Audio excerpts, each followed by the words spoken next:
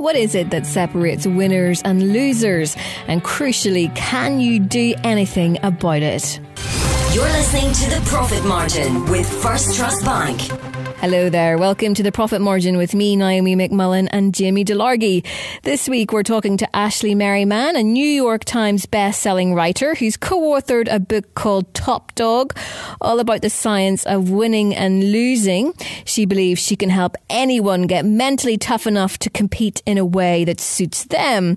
Over Skype, I asked her what's the core difference between people who are successful compared to those who aren't. Well, I think everyone thinks that winners win all the time. And I don't think so. So I think what really makes the winner over time is seeing that the benefit of competition is improvement and realizing it can take a long time to get good at something, but that's not seen as something frustrating, but it's actually empowering. And the focus is about problem solving and learning from experiences so that you're ready for the next thing. It's not about the box score on any given day. It's about that long-term continual improvement. Losers just give up and get frustrated. So you're talking about a psychological shift almost. Is that key? Oh, absolutely. If you think about it, everyone at the Olympics is an Olympian. They know their sport. They know their abilities. But only one goes home with the medal, right, in a particular race. At least the gold medal, obviously. But so what's going on there? And actually 72% of the difference between one elite performance in a moment and a next, 72% is psychophysiological variables. How are they feeling that day emotionally, physically? How are we structuring the competition so that they feel like we're judging their successes or we're judging their mistakes and their failures? So all of that actually in the moment is what really is going to define our success. Once we've got the skills, it's all of the other stuff that really makes the difference. So your biology essentially responds to your thought processes. Absolutely. And these aren't small differences. The difference between stressed and excited is an additional 2 liters of blood pumping out of your heart above baseline per minute. These are huge differences. I mean, Olympic athletes, when I tell them that, are just freaking out. In a stress situation or a challenge, really, when you think I can succeed, your heart rate variability improves, your blood vessels actually expand, allowing more blood circulation. You get a boost of testosterone, you get a boost of adrenaline. In a threat state, your vessels actually tighten. Your heart rate goes up. So it's in a threat state. When you hear ba-bum, ba-bum, ba-bum in your ears, that's a threat state. You get more cortisol and more noradrenaline versus adrenaline. So absolutely, the psychological has physiological consequences. When we think of competition, a lot of people instinctively think about athletes and sports people. One of the interesting things in your book is about home advantage, but that also can spill over into the office, having home advantage in your office. Just explain how that works. Yeah, it's pretty amazing. I tell my friends now, if you're asking for a raise in your from your boss, make sure the meeting is in your office, not his. And they look at me and they're like, nobody gets to negotiate a raise in their office. And I've said, exactly. Because the boss has home field advantage. You have to go to him. And the research has actually found that it's pretty much instantaneous. And it's a sense of evolutionary territorialism. It's mine, not yours. And once I've staked out this claim, then I fight harder for it. I'm more passionate. I'm more committed. And the newcomer respects that. I mean, if you go to a movie theater and you sit there and you're like, oh, wait, I need to go up and, get a drink and some popcorn, and you come back and someone's sitting in your seat, right? And you just stand there. You don't even need to say anything. You just stand there and look at them. Most time they go, oh, I'm sorry, is this your seat? And they leave. Well, it wasn't your seat, right? You're just there for, 20 minutes. So we actually respect home field advantage. And in experiments by a British researcher, Gordon Brown, he's found that having home field advantage can double or even triple the amount of money that you get from a negotiation. So if you can't have it in your office, go to a neutral place. And if you have a lunch meeting somewhere, get there first, sit at the table, don't wait at the door, and learn your server's name and sort of mess around the stuff on the table so it looks like you've been there forever. That will actually change the entire meeting. And what do people do you think? If somebody listening to this is in a business and perhaps they have a presentation coming up and they're really worried that they'll just start to panic, what would you advise them to do then to calm down? Well, the first thing is research of actually British Olympians, and especially gold medal champions, ask them, how do you come back from failure? How do you approach things? And the mentally tough rehearse mentally what they're going to do. And they don't think of this in sort of a happy unicorns and rainbows, it'll be all wonderful. They think, okay, well, if he looks like he's checking his phone, how am I going to respond? If she's not paying attention, what's this? If I forget, how do I look at my notes? So you anticipate the problems beforehand, so that when they come up in the moment, you're not so thrown because you've done this before mentally. The other thing that's really important is, what's your goal? A young woman who I mentor and advise called me, and she was really nervous. She had her very first job interview. And I said, well, I can't promise that you're going to get the job because I don't know what you're interviewing for. I don't know who your competition is. But what I can do is I can say you're going to learn from this experience and you're never going to have another first job interview of your life. So go in thinking that. How can you be engaged? How can you learn? And so I helped her develop a goal where she knew she would be successful. So that's what you need to do. You need to think, because when we get in a threat state, is the goal, it seems like no matter what we do, we might not succeed. And then our body panics. We go, oh my God, how terrible is this going to be, rather than focus on success. So you want to focus on small goals that aren't so easy it's a given. You're still going to have to work for it. But a small goal, and then when you come close to achieving that, then you do the next one. So your stressed entrepreneur giving a presentation, all he has to do is start with by introducing himself and making sure that the PowerPoint works, right? And that could be the biggest obstacle. And if it doesn't, what are you going to do if the PowerPoint doesn't work? Okay, I've made it through my first slide. The next section of the speech is this. So you're rolling out constantly those different pieces, but it never feels like it's something you can't succeed at. You always believe you have a chance of success. Ashley Merryman there. I put in that question in the end about public speaking. It's something I think a lot of people do struggle with, so hopefully you found that advice useful. You're listening to The Profit Margin with First Trust Bank. Now, business improvement districts. What do you really know about them? For starters, they're known in shorthand as a bid. Belfast has one. The businesses in the area had to vote on it, and it means they pay an extra levy on top of business rates to fund initiatives. The aim is to promote and improve the city centre, drive more footfall in, and make the area more profitable. Jamie caught up with Chris Suitor from Suitor's Menswear. He's the chairman of the Belfast Bid, and Clare Maguire, the MD of the Bid Group, to find out how it's been going. Claire, the bid concept has taken some time to bed down in Northern Ireland. Can you explain the history and why perhaps it's been a slow burn? Well, Jamie, the bid concept, I suppose, is fairly new in Northern Ireland, and it's been around in the UK mainland for more than 10 years. So we're fairly new to the concept, and I suppose with anything new, it does take time for people to get their heads around what this is.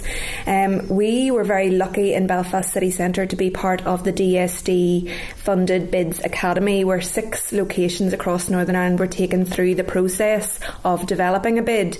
We were one of the first to go to ballot and get our yes vote, and I think since that time the other bid locations have had even stronger support, because they've sort of seen, well, Belfast are doing it, they're doing something really good there, we want to get on the bandwagon. And so out of all the locations, all 6 who were part of the academy, all have now got a yes vote, and I can see myself other locations across Northern Ireland jumping on this very quickly.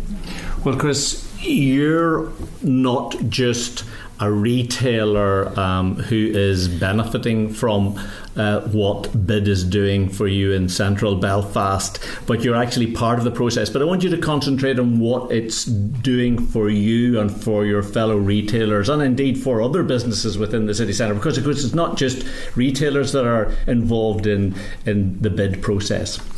Well, I think just from what Claire touched on there, it is quite a different concept for Northern Ireland, and it's one that's actually quite easy to get your head around, but one which is also quite daunting to get your head around at the same time. As any local business will probably back me up on this, if somebody comes and knocks your door and asks for money, the first reaction is you're not getting any, But whenever you delve into this and realise that what a business improvement district can do for your area and your trading environment, the concept of the bid is wonderful. You give a very small amount of money. That money then goes into a larger pot of money, which is then spent to make your trading environment better. So I think from a retailer's point of view, it's an absolute no-brainer. But I do understand how some retailers take a while for it to bed in and for them actually to understand what this concept is. This isn't a tax. This is an investment in your trading environment, and it's just about breaking that down and letting them know exactly what we do. Well, Claire, you are taking that money from the businesses within the central Belfast area and you're doing things for them. Give an example of what your offering is. Well, with bids, it's very, very important that from the outset you listen to what the businesses want and need. And as part of developing Belfast One, we did a lot of consultation with businesses and put together a business plan that reflects really what the businesses told us they want. And we broke that down into 3 themes: promote, enhance, support. So promoting the city centre to drive footfall, enhancing the visitor experience when they're here, and supporting businesses, and in some instances hopefully helping them to save money, and in some cases more money than the bid levy is actually costing them in the outset. Chris, give me an idea of practically how the bid Belfast One, what it's doing for your business in particular.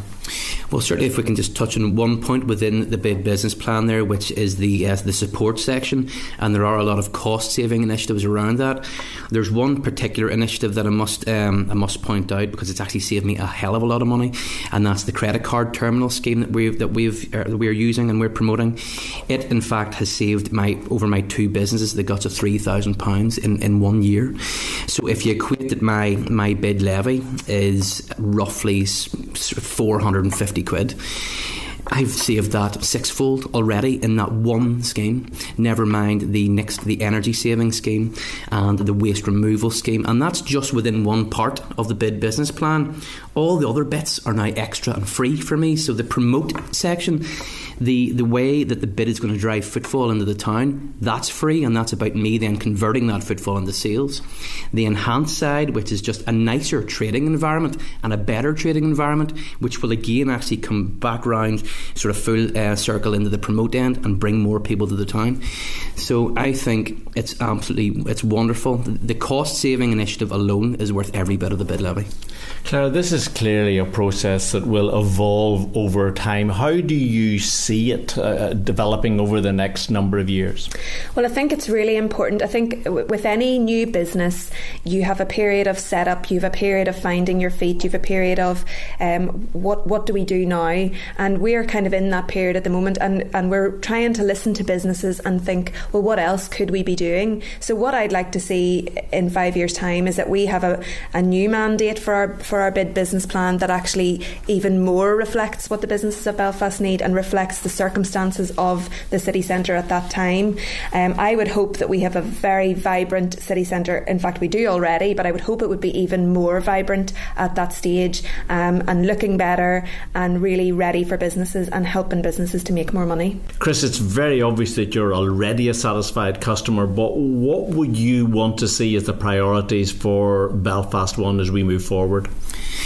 Well, I think firstly it's about all the businesses within the area embracing the concept first, because we are better as a collective. When everybody pulls together, we all work better as a team. And what I mean about that is within certain elements of the cost saving initiatives, they work better and you save more money the more businesses that get involved.